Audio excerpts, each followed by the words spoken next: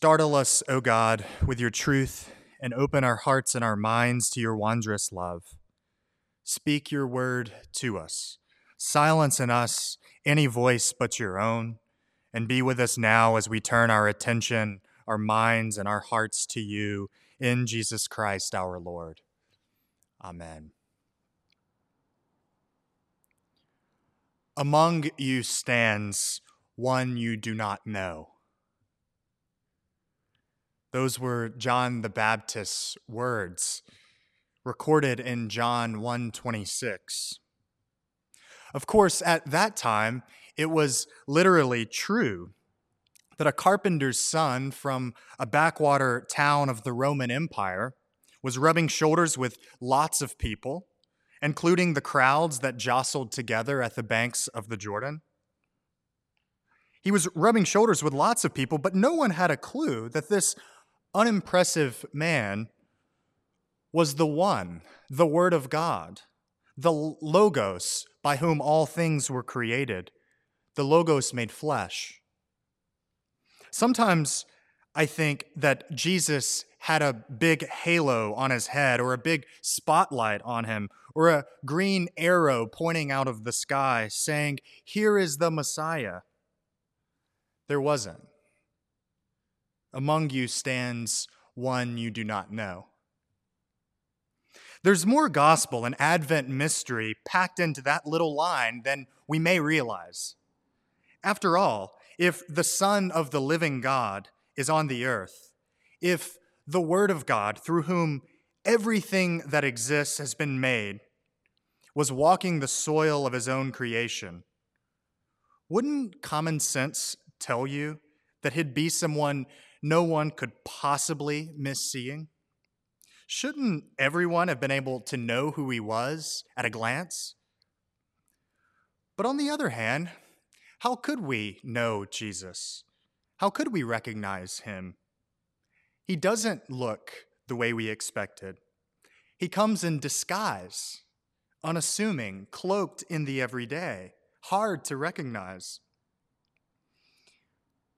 I heard a story one time about a Charlie Chaplin look-alike contest in which Charlie Chaplin himself entered. Charlie Chaplin came in fourth. Even with his name being Jesus the Messiah, it's doubtful Jesus would have been recognized. He might not have come in first place in his own contest. Apparently, Jesus did not sound or act the part of a would-be savior of the world. You could stand in the baptism line right behind him, shuffling towards the water's edge, waiting your turn to be dunked by John, and have no clue who was in front of you. You could be at a dinner party with this man and even ask him to pass you the salt and pepper, and have no idea that the fingers that would grasp the salt shaker were the same fingers that once set quasars to spinning. Among you stands one you do not know. Later in his life, Bertrand Russell, the famous atheist of the last century, was asked what he would do if he woke up on the heavenly shores and was asked by St. Peter why he didn't believe in God. Not enough evidence, God, not enough evidence. Part of me wonders if we're all looking for a little more evidence. And yet, part of me also wonders if we've forgotten where to look for evidence, where to look for God to be found. Because God is found in humility and in need. God doesn't fill stadiums to witness the divine grand entrance onto the world center stage. God doesn't notify the newspapers. God comes quietly. God's evidence is humility, and his language is mystery. It's God's way. It's the gospel's way. Salvation comes from the quiet strength, the gentle humility, the servant of God's only Son. The Word who spoke everything into being was perfectly willing to come to this world less as a word and more as a whisper. He was perfectly willing to remain anonymous to the Herods and Caesars of the world, to make himself known to blind people and deaf people, lepers and prostitutes and fishermen and fisherwomen, and so very many others who were also the invisible members of the world, living on the margins of society, on the wrong side of the tracks. Among you stands one you do not know. It's not just Jesus, the one who stands among us without our knowing. Who are the people we fail to see? We made the promises at our baptisms to seek and serve Christ in all persons. But why, when we go to seek and serve Christ, do we only see him in some people and not others? Maybe the greatest barrier to seeing the divine presence among us is that we already have an idea or an image of who that one is or should be and what that one should look like and do.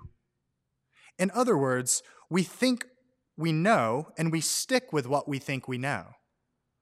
We can't see the one because he or she does not meet our expectations or fit our categories of who he or she can be. Sometimes we don't see the one among us because he or she stands outside the box of our beliefs. And more often than not, we see and hear in such a way that it only confirms what we already believe. I love the story that Father Anthony DeMello tells in his great little book called Awareness. Henry, how you've changed. You were so tall and you've grown so short. You were so well built and you've grown so thin. You were so fair and you've become so dark. What happened to you, Henry? Henry says, I'm not Henry, I'm John. Oh, you changed your name too. Among you stands one you do not know.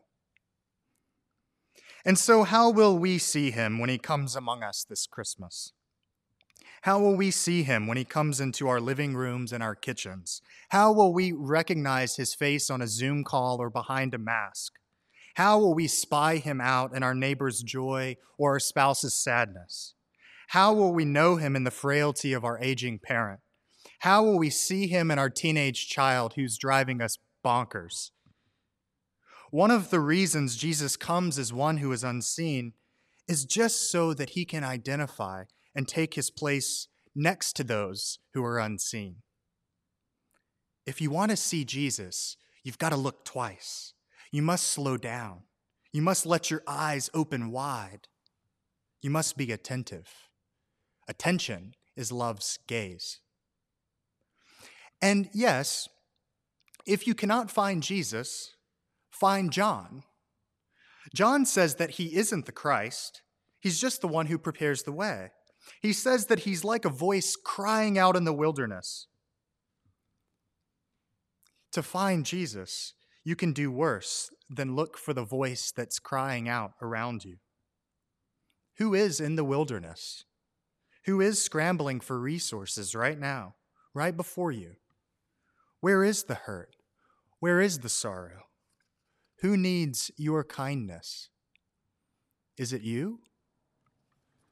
Next to the voice of the one crying out, right there beside her, stands the one you do not know, but the one you long for, the one you were made to adore. Among you stands the one you do not know. And yet, he knows you. And part of why we don't know him, or at least feel like we don't know him, is because he's so familiar to us.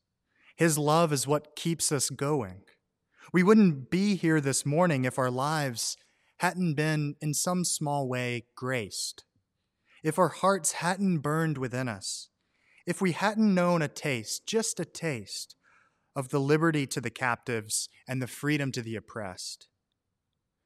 Perhaps it's those closest to us we struggle to know the best. Those closest we really must grow into seeing. those whose lives are most intertwined with ours, those without whose love would barely know who we ourselves are. They are the ones who stand among us and call out from their mysterious depths to be known. Those with whom we stand nearest are the greatest mysteries to us. And yet, he is closer to us, St. Augustine says. He is closer to us than we are to ourselves. As close as breath or touch, or the voice of longing, or the consolation of truth, or the pang of justice, or the flame of beauty, or the rapture of presence. Among you stands one you do not know. Stir up your power, O God, and come among us, so we prayed in our opening collect. Give us eyes to see you, and give us hearts that want to see you. Flood our minds with the knowledge of you. Don't let us stop looking for you. And in our searching, we pray you find us until we know ourselves and all things held together in you. Amen.